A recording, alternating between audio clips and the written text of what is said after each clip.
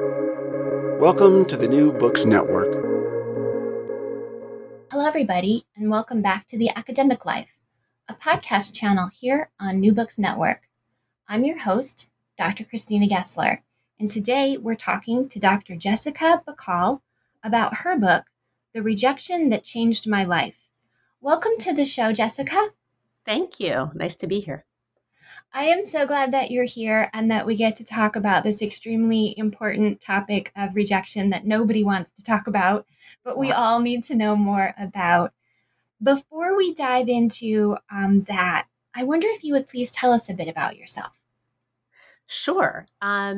So let's see. My background, also, I should tell you, I have a little bit of a cold I'm getting over, so I hope I'm not too nasally, but it's going around here.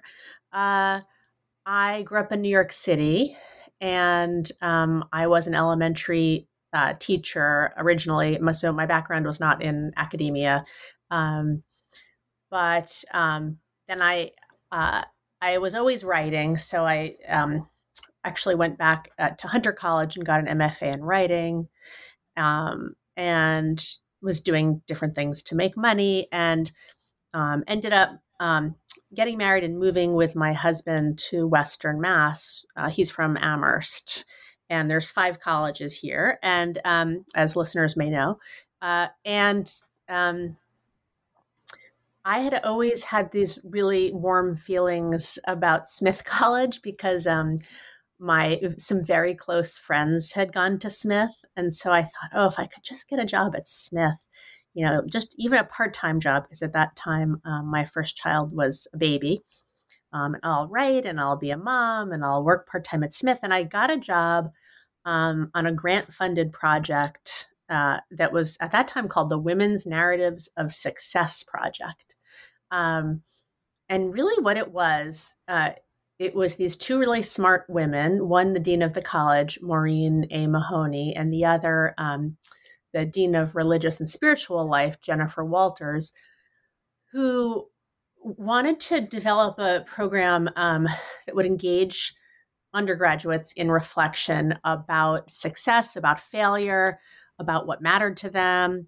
And so I was in charge of helping them develop this week-long retreat where we took juniors and seniors away. They had to apply to be part of the program. We took them away and we did a lot of just writing and talking, and it was really transformative. I think it was transformative for the students, we found in some qualitative data that we collected years later. But also, it was really transformative for me, and I started to really, I just felt like I believed in the mission of Smith of educating women.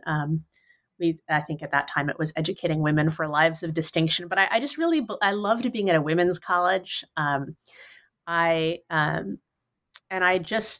This turned into my career, and I ended up going back to the University of Pennsylvania and getting a doctorate. And my role at Smith evolved so that I've done different things over the years, and I can talk about that. Part of it is the impetus for the book, but now my title is Director of Reflective and Integrative Practices at Smith College, and I also direct something called the Narratives Project, which is kind of the leftover title from what used to be called Women's Narratives of Success Project. And so all along, since I arrived at Smith, which was 15 years ago, I've been involved in this work that engages these young people in thinking about identity and thinking about purpose and meaning. Thank you for that introduction. And it does tie into the book as I was listening. When I was reading the book, I was really grateful that you tackled this topic of rejection because it's been on my radar since I got this channel.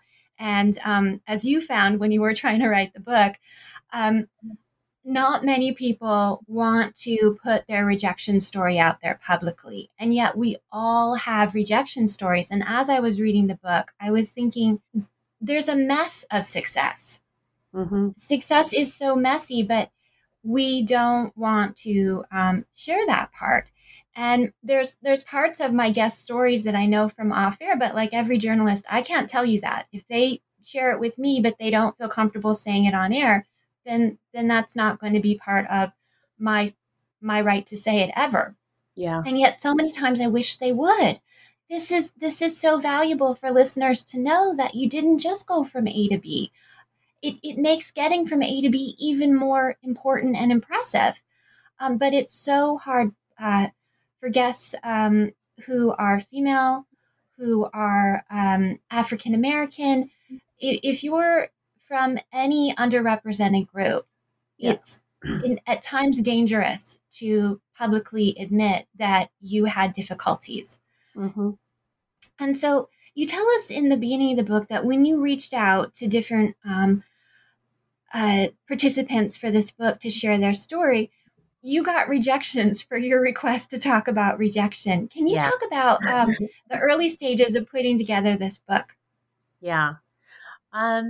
So the book, well, I can tell you about the origin of the book, and then I'll tell you about the early stages. So, um, I had a previous book that was interviews with these amazing women about mistakes at work. But then I thought, like, okay, I'm never going to do a book like that again because it's so hard to find contributors.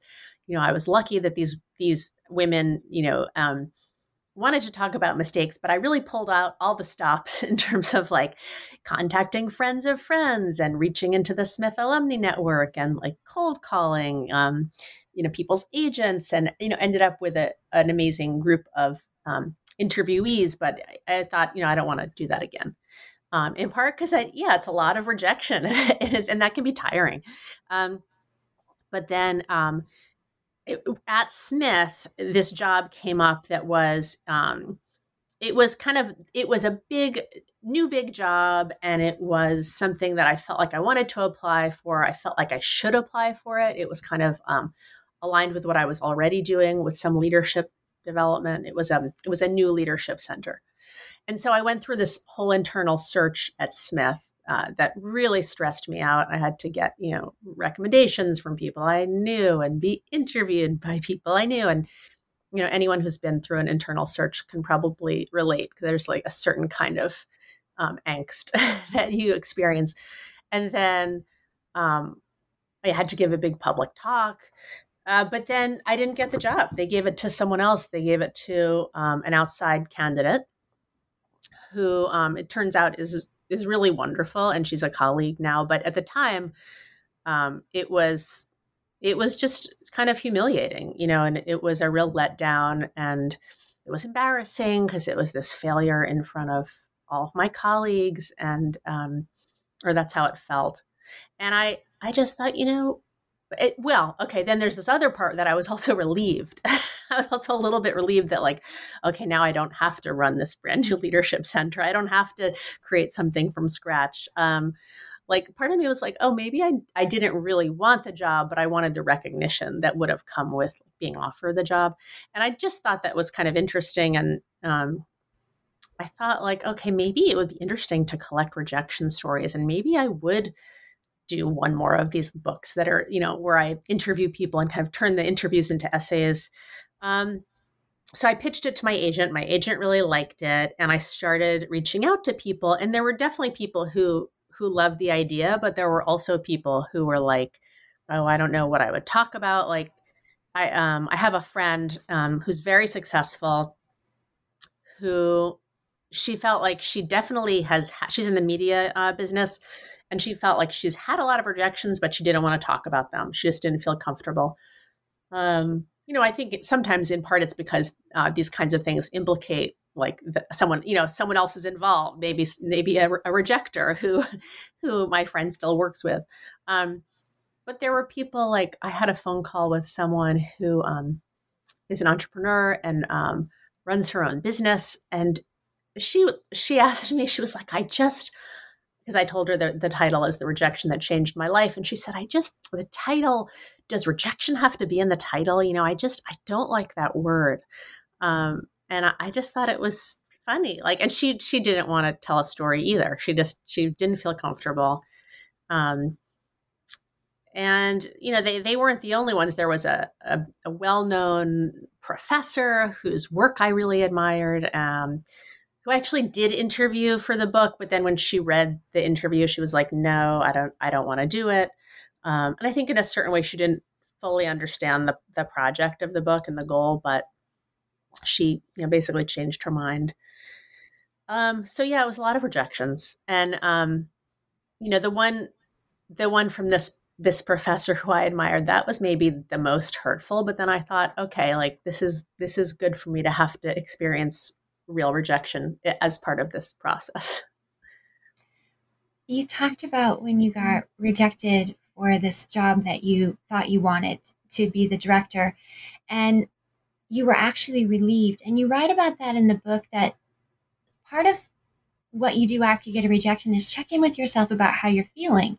And if you're relieved, on top of the other normal feelings that come with rejection, then that's important information. Mm-hmm. But if you're a little bit past the rejection, you've given it a little bit of time and it's still bothering you, then you know you need to keep trying. And you gave another example in the book from your own personal life about applying for grad school. Can you Mm-hmm. talk about how you handled that rejection differently? That wasn't one where you felt the relief. Right. Um, so I was applying for doctoral programs, and one of the places I applied was Penn. And this was a program where I would have had to go. I would have to go every month and be away from my family, and my kids were pretty little. I would have to be away in the summer. And I I really thought that I was a shoo-in. I already had a book out. I was like, "Oh, I'll definitely get in." And I did not get in. And I just was like, at that point I was like, "Okay, it's just not happening." Like if they don't, and I thought, "Okay, it would have been a bad idea. I would have to leave my kids and be away all this time, and it's so far to go to Philadelphia from Western Massachusetts." Um, but then, I did still think about that program. It's a great program. It's one of these doctorates that you do you go through it with a cohort. Um, and so I was out to lunch with some colleagues, and they were asking me, are you going to go to grad school? They knew I'd been applying, and I said that I'd been rejected from Penn. And one of my colleagues just said, "Well, why don't you reapply? That's what people do. Like when I tell students this all the time." And I thought, like, for myself, yeah, that's true. I tell that to students, like you can reapply to things, but I was not telling myself. And so I realized, like, okay, maybe it's worth trying again. Maybe this is something that, like, before I decide I don't want it, I could at least put myself out there, one more time. It's not going to kill me to get rejected again. So I did reapply. I got in, and I went. And I'm really glad. I'm really glad that I ended up doing the program, and I feel like it's led to good things in my life and in my work. And I met great people. So yeah, that was a situation where I put myself back out there. And the subtitle of the book is 25 Plus Powerful Women on Being Let Down, Turning It Around, and Burning It Up at Work. And the book itself, you divide up into about 5 different parts. And Mhm. the first part is rejection is data. The second part is creativity is on the other side. The third part is rejection is a muscle. The fourth part is take a new path. And the fifth part is a rejection workbook. And I really encourage listeners to do the rejection workbook. Last night, I stopped in making my notes, and I did 2 of the exercises in the rejection workbook. So it's a book that really invites us to look at rejection in a number of different ways so that we can come out the other side. Can you talk a bit about what you mean by rejection is data? Yeah. Um, so I think, there's a lot of ways to think about this. I mean, one is the way that we talked about already, where you might experience feelings after a rejection that include relief. And sometimes that can be seen as, even your own emotions can be a kind of data that maybe you didn't want the job. But, the other, uh, Oh, and there's someone else who talks about using her emotions as data, who I just want to highlight. Laura Wong, who's a professor at um, Harvard Business School, talked about becoming a new professor and having been advised to network and asking a very busy kind of big deal dean to lunch, and then sitting down and realizing she had nothing to talk about, and it was like this very angsty lunch that really stressed her out. She felt like, you know, she was sitting down with this important dean to network, and the dean was kind of asking, like, the dean was waiting for her to have some kind of list, some kind of specific agenda as the reason she'd asked him out to lunch. And she felt so kind of embarrassed by the whole situation, that she realized, like, maybe that embarrassment is data. Maybe this is not how I want to get to know people in my new position as a professor. And maybe I should come up with other ways. And she started to join committees and find other ways to get to know her colleagues in a way that was a little, that felt a little less pressured, where she would feel more comfortable as the introvert she was, to kind of like strut her stuff and like show how smart she was, but not the same pressure.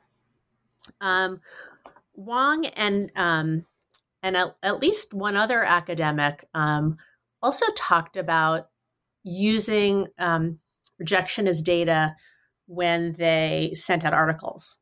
So Wong, when she was first trying to get published, was sending out pieces with well-known colleagues who had published a lot, and also with people who were kind of on her same level, who had not been published in a lot of journals.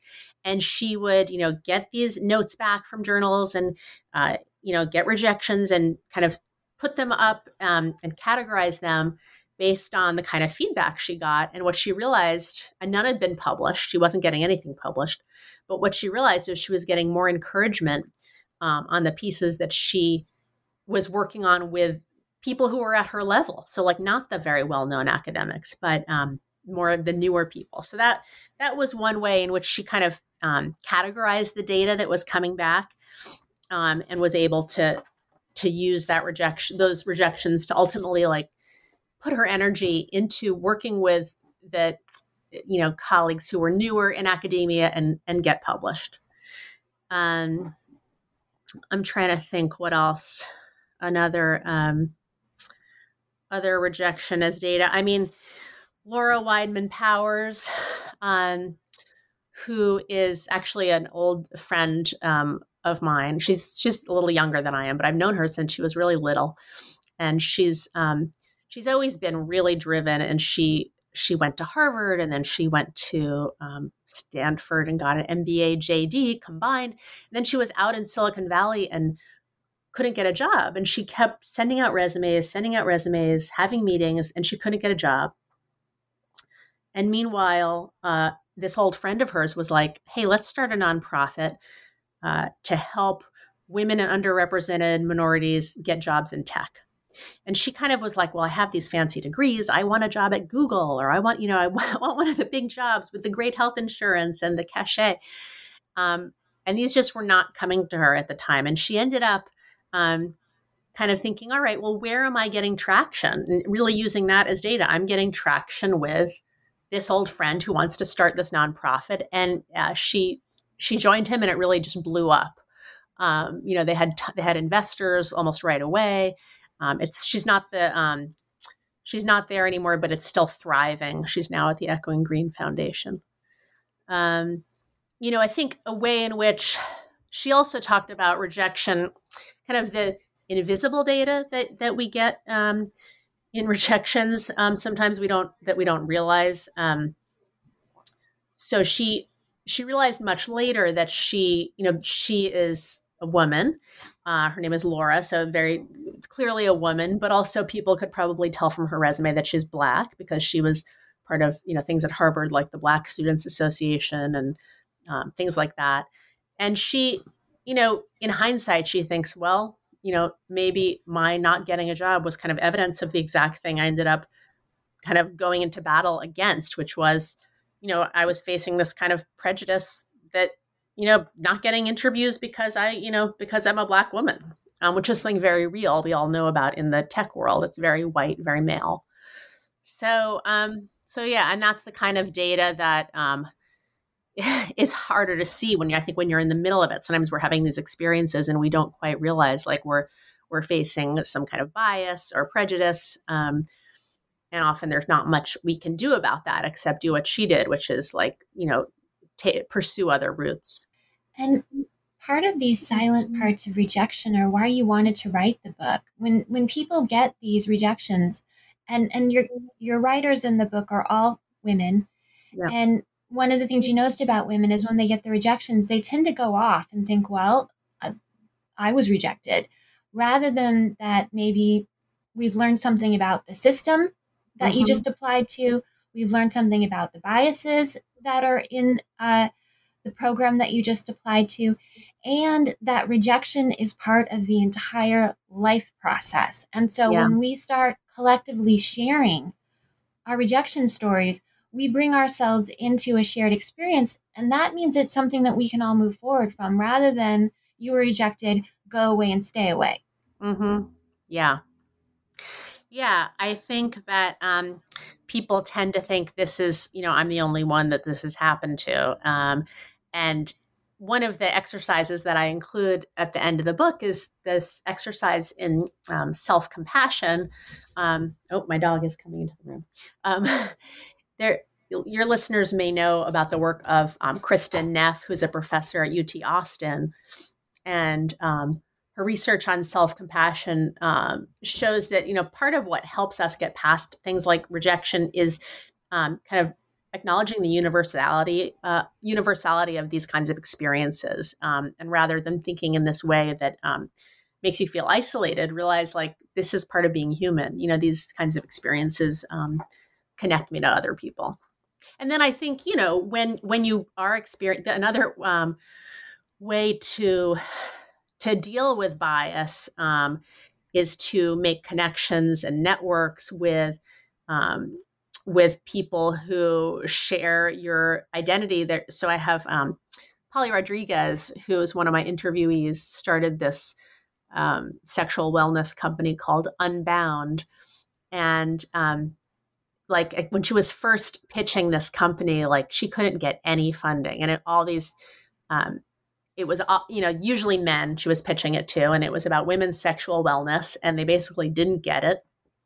And she ended up not only getting funding, her first round of funding was the first funding she got was from a woman, but not only getting funding, but reaching out to people who might have been seen as her competitors, like other female identified people who were in this space, and like gradually building relationships and then creating that like a network where they actually do things like get health insurance together, and they have these big meetups, and they share all kinds of data with each other about the industry.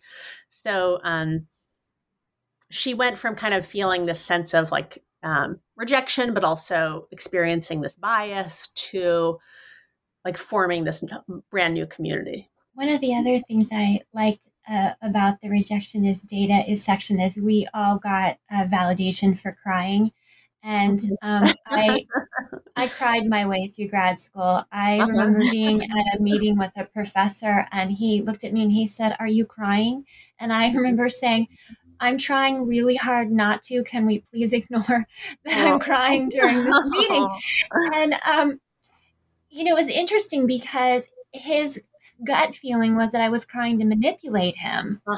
And I was crying because I was having such a difficult time, and I was so determined to do the meeting anyway. And so he learned a lot about me from my response, which was, I'm trying really hard not to cry. I would like us to do this meeting as though I am not. And, but Angela Duckworth, who's interviewed in the book, she says on page 19, it isn't about not crying.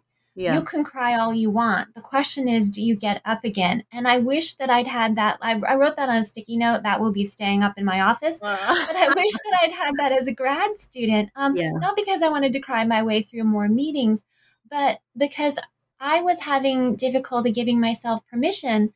And I think the feelings just sort of built up. And unfortunately, a meeting is not where you want to cry, but sometimes being human happens. Yeah. Yeah, I loved that. That was one of my best moments, and biggest surprises was hearing from Angela Duckworth, the seminal researcher on grit, how much she cries. And she said something like, more tears have gone into my husband's shirt collar than I want to think about. And it was exactly what you're saying, that she was saying, like, it's not that you don't feel the disappointment. It's not that you don't cry, and that that you shouldn't feel bad about a rejection, but it's about, like, you cry and then you move on. So yeah, I really loved that. And yeah, she says that. I also wrote another quote from her on page 20. She said, "When I get discouraged, which I honestly do, I get discouraged a lot, I remind myself that I'm in it for the long game. You really Mm-hmm. do have to think of it as a long game. Not every day is going to be good." And I have to say, yes, for the, foremost grit person, for her Yeah. to say that, it really changed my sense of what she meant by grit. Yeah.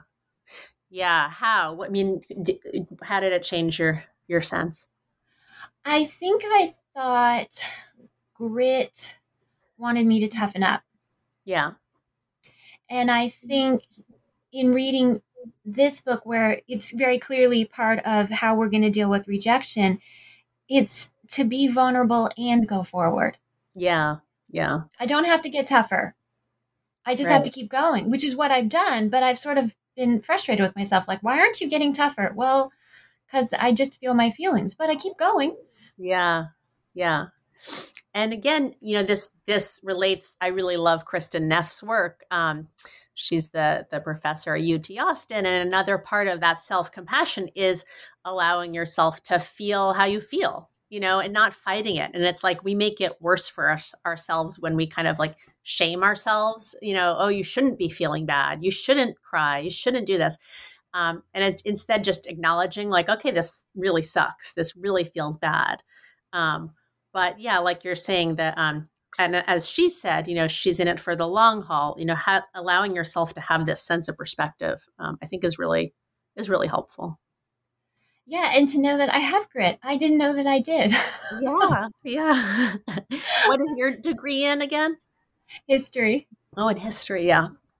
I mean, I just wonder, like, should it be somewhere on a doctoral program, like on the application page, like, you will cry? Warning, you will cry. Because I think that's an experience that a lot of people have. Or if I like that. And I also wonder if more applications should ask us to talk honestly about something that we flopped at. Yeah. Yeah. That, when we're looking at rejection as a normal part of life and essential to success, really, if you're going to reach, you're not going to get everything you're reaching for. So to Right. keep growing and improving, you're going to have to rack up the rejections, and more rejections than successes. One of the things I took away from this book is, I'm not quite sure what the ratio is, but it's definitely more rejections than successes if you're going to keep going forward. Yeah. Yeah. I loved hearing Roz Chast, who is the, well-known New Yorker cartoonist. I asked her, okay, so do you still get rejected? And she said, yeah, most of my cartoons are rejected. She makes these cartoons for the New Yorker, and most of them are rejected. And it's like, who knew? I just thought, oh, Roz Chast she makes the cartoon, she sends it, and they publish it, but that's not the way it is at all. And I do think it's something that, if we're lucky, we learn over time that rejection is part of, it's the path of successful people. And it's not that even successful people don't then feel badly when it happens, but it's like, yeah, they push past it. And it is hard, I think, for young people who are, there's not a lot of room built into high school for failure. I mean, I've never heard of of a class, in high school on failure, or of room being really made for that. And I think, so many students work so hard to get to college, and then they get to college and they feel all this pressure to like choose the right thing. And there's pressure coming from their family and maybe their home community, and pressure they put on themselves to succeed. And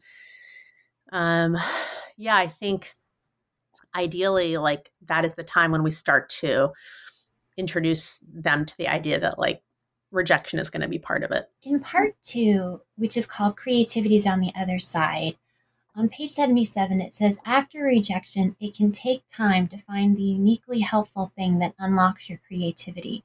Mm-hmm. Everyone has a different key. And two of the people who really stood out for me in that section, and I loved all the stories, but we're going to trust listeners to read all 25 of the stories, was Rachel Platten's story and also Elizabeth Bell's story. Can you tell us about them? Yeah. So Rachel Platten is the pop singer who wrote the song, the Fight Song. But the story she told, and it was a huge hit, and people probably hear it on the radio along with her other songs.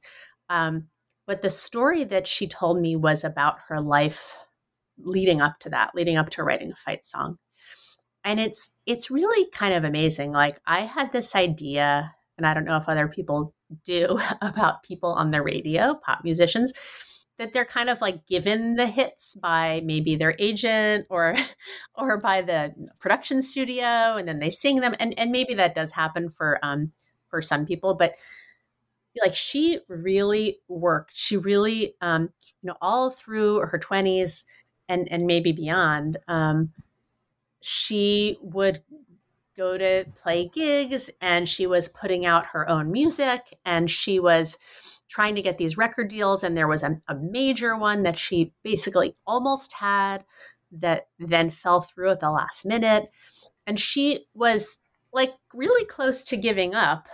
She had kind of some things that she did with her music, volunteering, playing in hospitals. And then she had kind of her own, playing shows, but she kind of was thinking like, should I just give up, ever really having success, really being on the radio?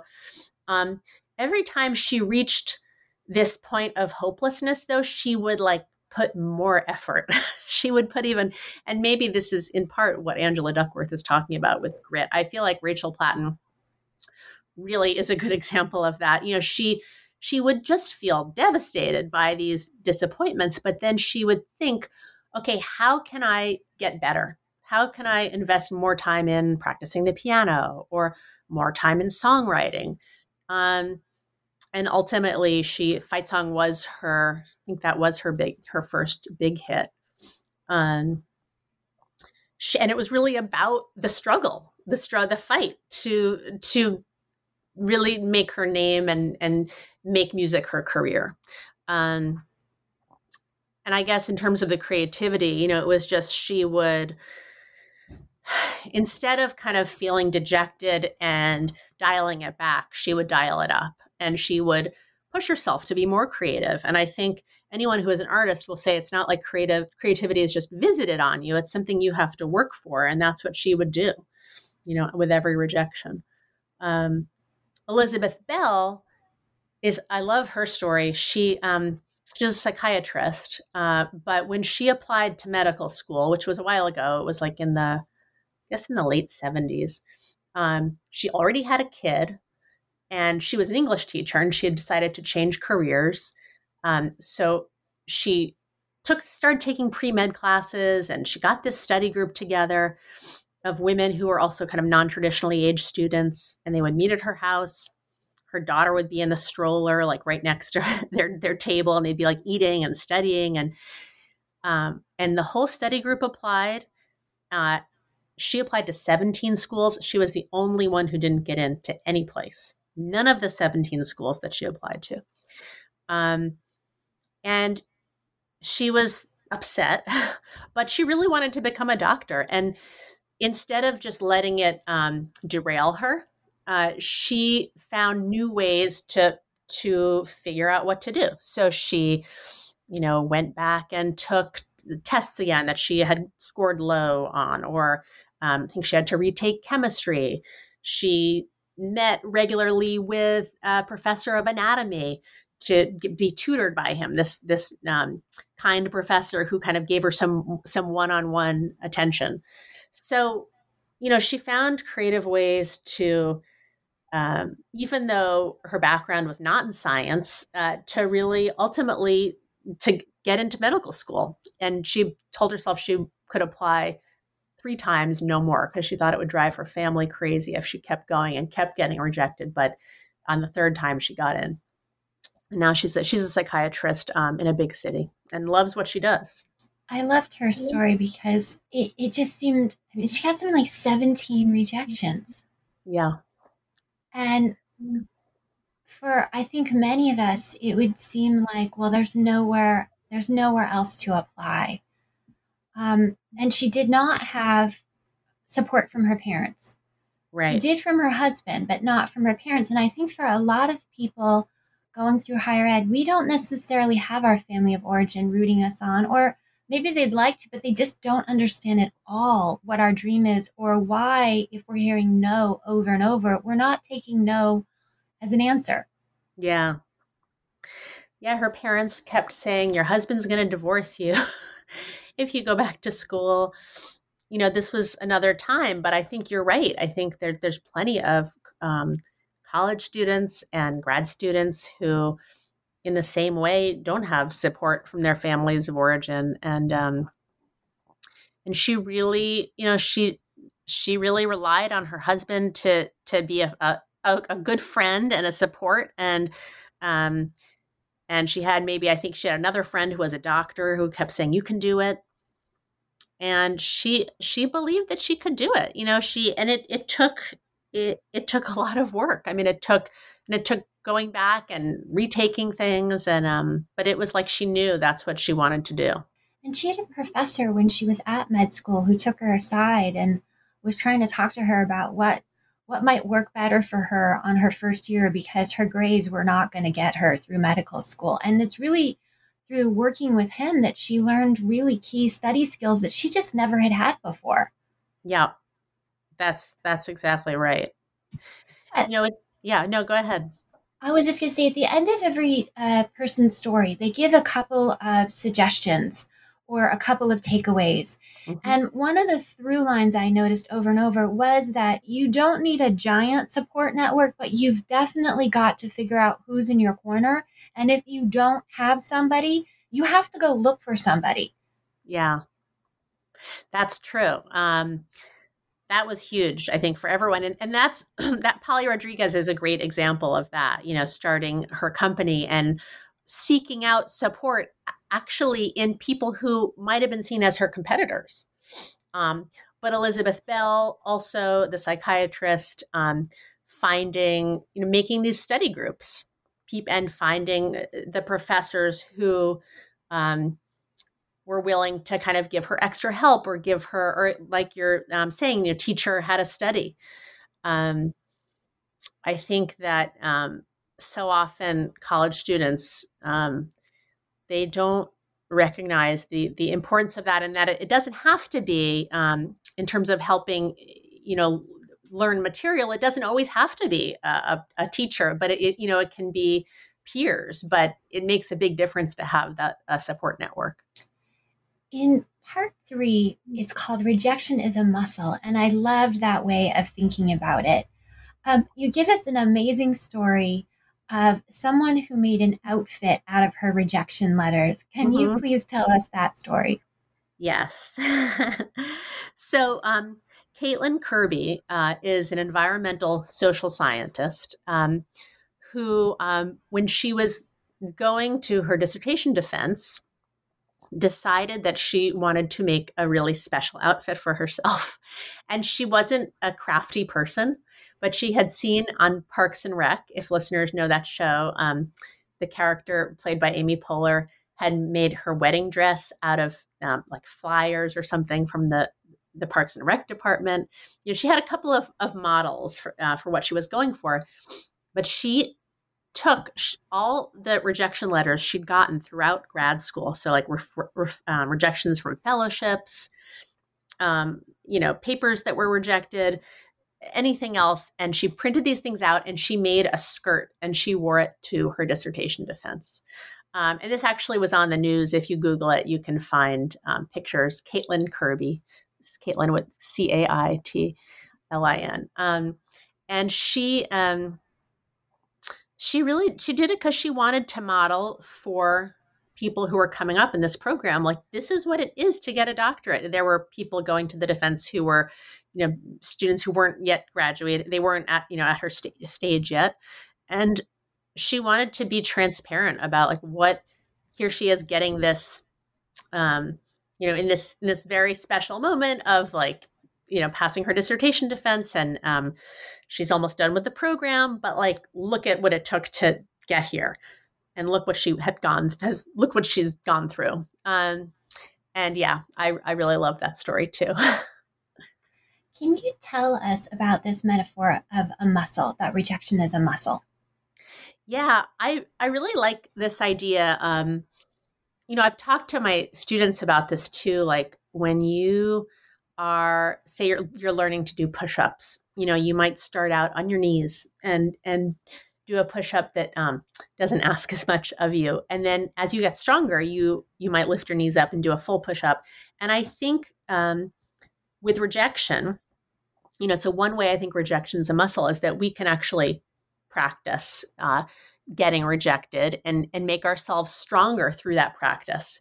So I have another contributor, Emily Winter, who's a comedian, who decided she was going to try to get 100 rejections. And she, because she, in comedy, she had heard of people doing this and getting, like poets who sought out like 20 rejections or 30. And she thought, I should be able to get 100.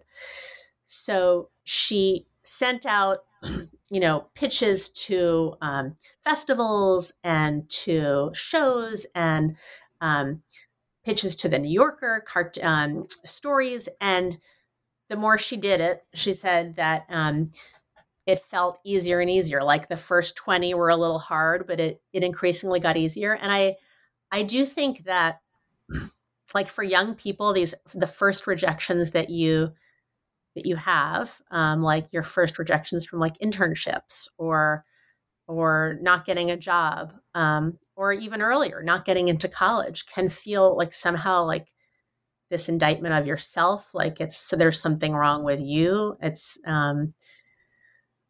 But I think the more that we put ourselves out there, it becomes like it's less of a sting, and we get used to it, and that's why I feel like rejection is, we can see it as building a muscle.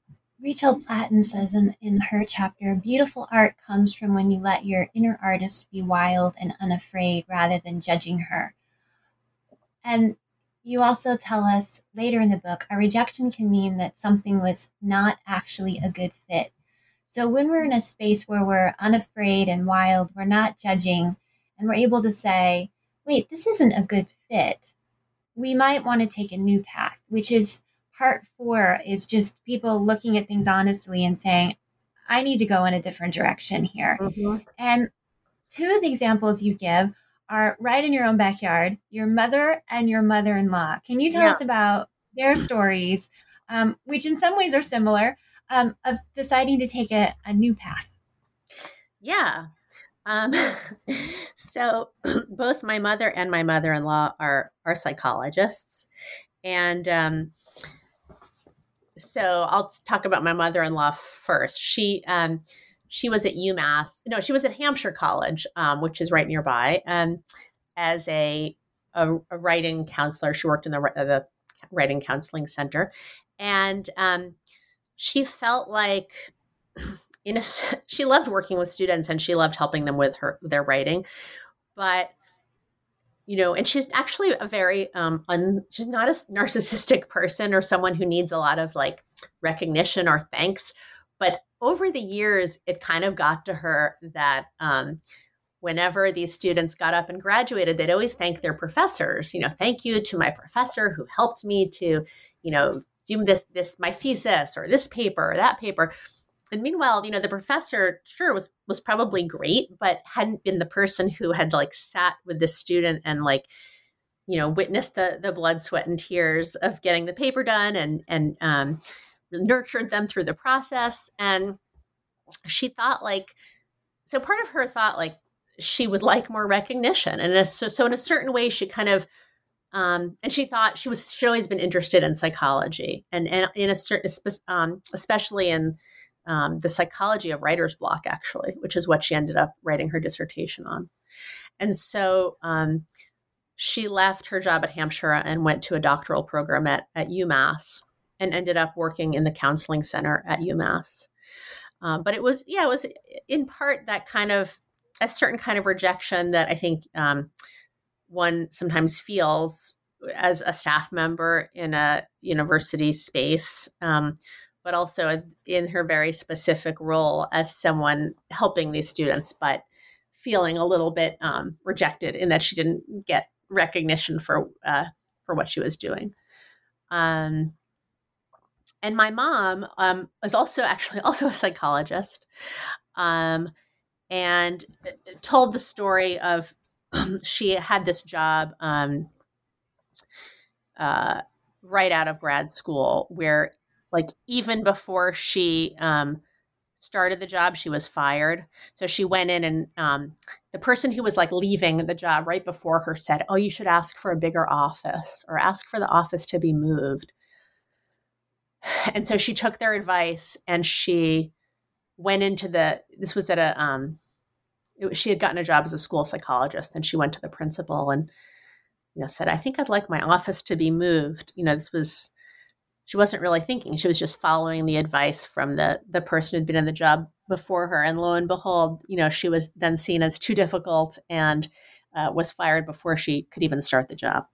Both of them have ended up thriving in their careers. They both still are working as psychologists. But, for me, I think they're also both real models of resilience and of people who've like taken these hard knocks in their careers, or like reinvented themselves. So I think in a certain way that's made me like the kind of person who could write this book. I mean, my parents, they've always kind of encouraged the idea that like, yeah, you get rejected, but you can get back up and try again, or, figure out another way. And I love that about the Take a New Path stories. They're all about people who kind of, maybe they didn't get something that they wanted in the way they wanted, but they figured out a new way to do something that was fulfilling to them. And one of the things that you tell us in the book, and that really comes through in both your mother and your mother-in-law's stories, is that we can get through rejection if the thing that we're doing has a fundamental purpose for us. Mm-hmm. We believe there's a point to what we're doing. We believe that there's a point beyond us to what we're doing. That yes, we want to do it, but we can also see how it contributes to something bigger than ourselves. And in both of their stories, it seems that way. While working at the Writing Center and helping people individually is really important, if no one's really seeing what you're doing, then they're not acknowledging it inside themselves either. It's not just that you're not verbally being thanked by them, but they aren't really processing how you got them through their writer's block. And so moving into a different space where you're verbalizing, "I'm getting you through this writer's block," really changes the larger purpose of it, both for the person receiving the help and for you in continuing on in what is a hard job. Helping people with their writing is a hard job. I've had that job and I love that job. Yeah. But you're seeing people at a really vulnerable time, and their ego often is not as strong and healthy as you would like it to be. Yeah. And so she went and got the specific training for that. Right. And exactly. that builds more resilience, I would think. Yeah. And I think it's just been so fulfilling for her to have a doctorate, to have a work, and to also have more flexibility. She was at the UMass Counseling Center for years, but now is doing some work in private practice. So Yeah, I think it was just, there was also this kind of this self-respect piece of like, as you're saying, yeah, I'm doing something really hard, and I think, I could kick it up a notch. I could do it at a higher level. You say in the book that when men fail, in general, they get more feedback and can learn from it. When women fail, we often don't even know what happened and kind of have to figure things out ourselves.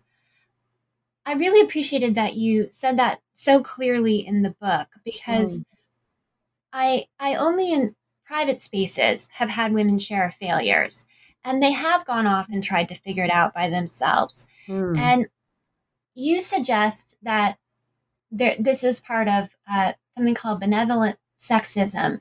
And hmm. when that happens, when we have failed at something or we're rejected from something and we're not getting feedback, that we can go and say, would you tell me one area in which you think I could improve?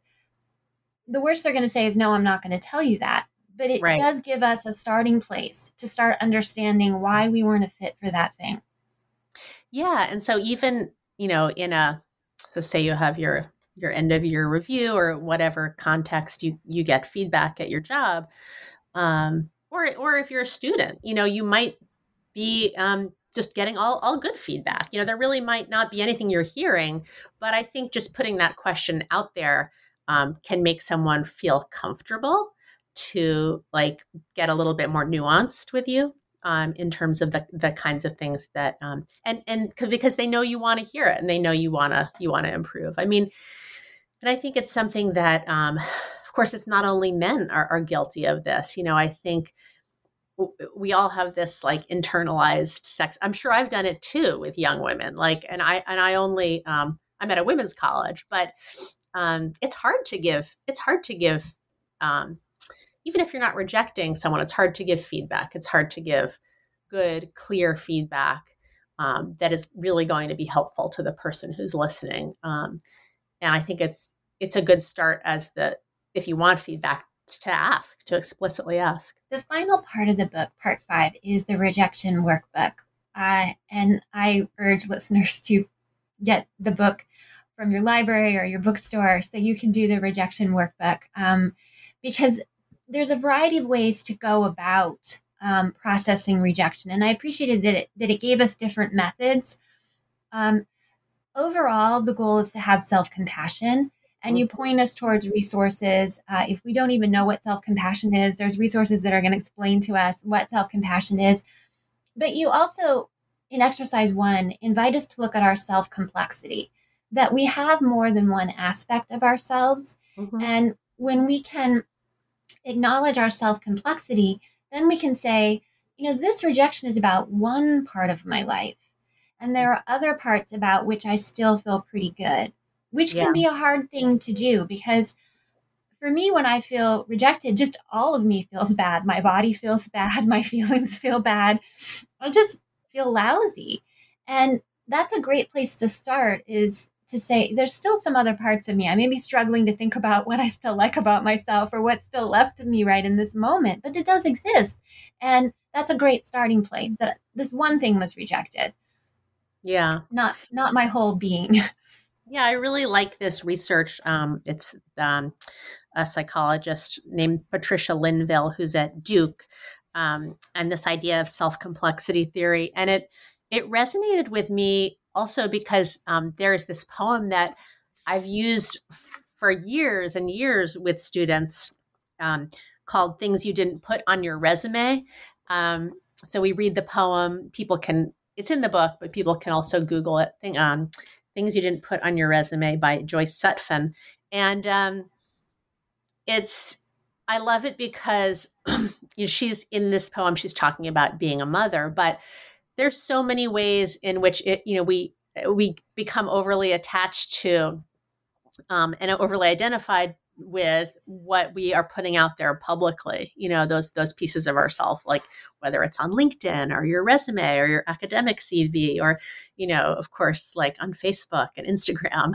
um, even those are curated, and there are these other um, parts of ourselves that can't be quantified, that can't be necessarily like well lit and beautifully photographed, but are nevertheless like really deep, important parts of who we are, especially our relationships with the people close to us. And I think, it's something that people don't give it, and we don't give ourselves enough credit for the value that those kinds of relationships bring to our lives.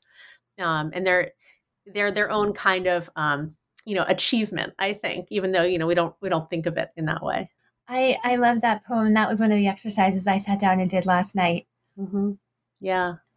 What kinds of things did you uh, not think that you would not put on your resume? Can you share any of them on the air? I can share one. I had a electric car. I don't want to be sued, so I won't name what it was. And it also had a small reserve gas tank. And it turned out that particular electrical car had an electrical malfunction. And I drove all the way from LA to Salt Lake on the reserve gas tank. Wow. And I had to keep stopping on the side of these major roads that are largely used by semis to put gasoline in the tank. And it was a very small reserve tank with this like funnel thing. And I had to stop frequently because it had Yeah. a very small reserve tank.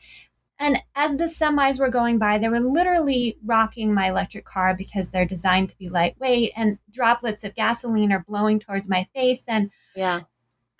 when I read her poem, I thought, well, that just memory just popped back into my mind, and I thought, that was really quite a lot of determination Yeah. to just keep going. And I couldn't drive the speed limit, so I had to drive the whole thing with with my flashers on, with semis behind me blaring their horns, and pretty Wow. much just thinking, wow, I hope I make it. And I did. Yeah.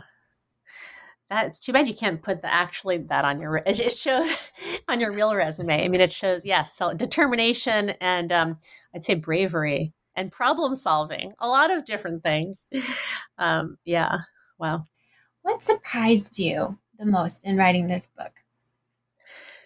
I mean, I was definitely surprised by, what we talked about at the beginning about how strongly certain people felt about not being in the book and, and and not being able to, and also that some people, I think, even though they've had rejections, they maybe didn't like, it was hard to come up with a specific one, like and maybe it's because, like, I'm thinking of my friend again who didn't want to be in the book, and part of me thinks, like, to be so successful, you actually are experiencing rejection all the time. It's like so often you almost maybe aren't even separating it out from the rest of your day.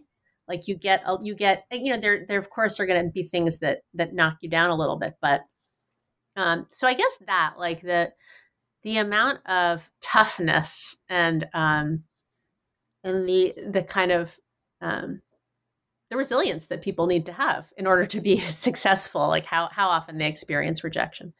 Um, I was really surprised by the Angela Duckworth interview. I was amazed to hear how much that she still cries over rejection.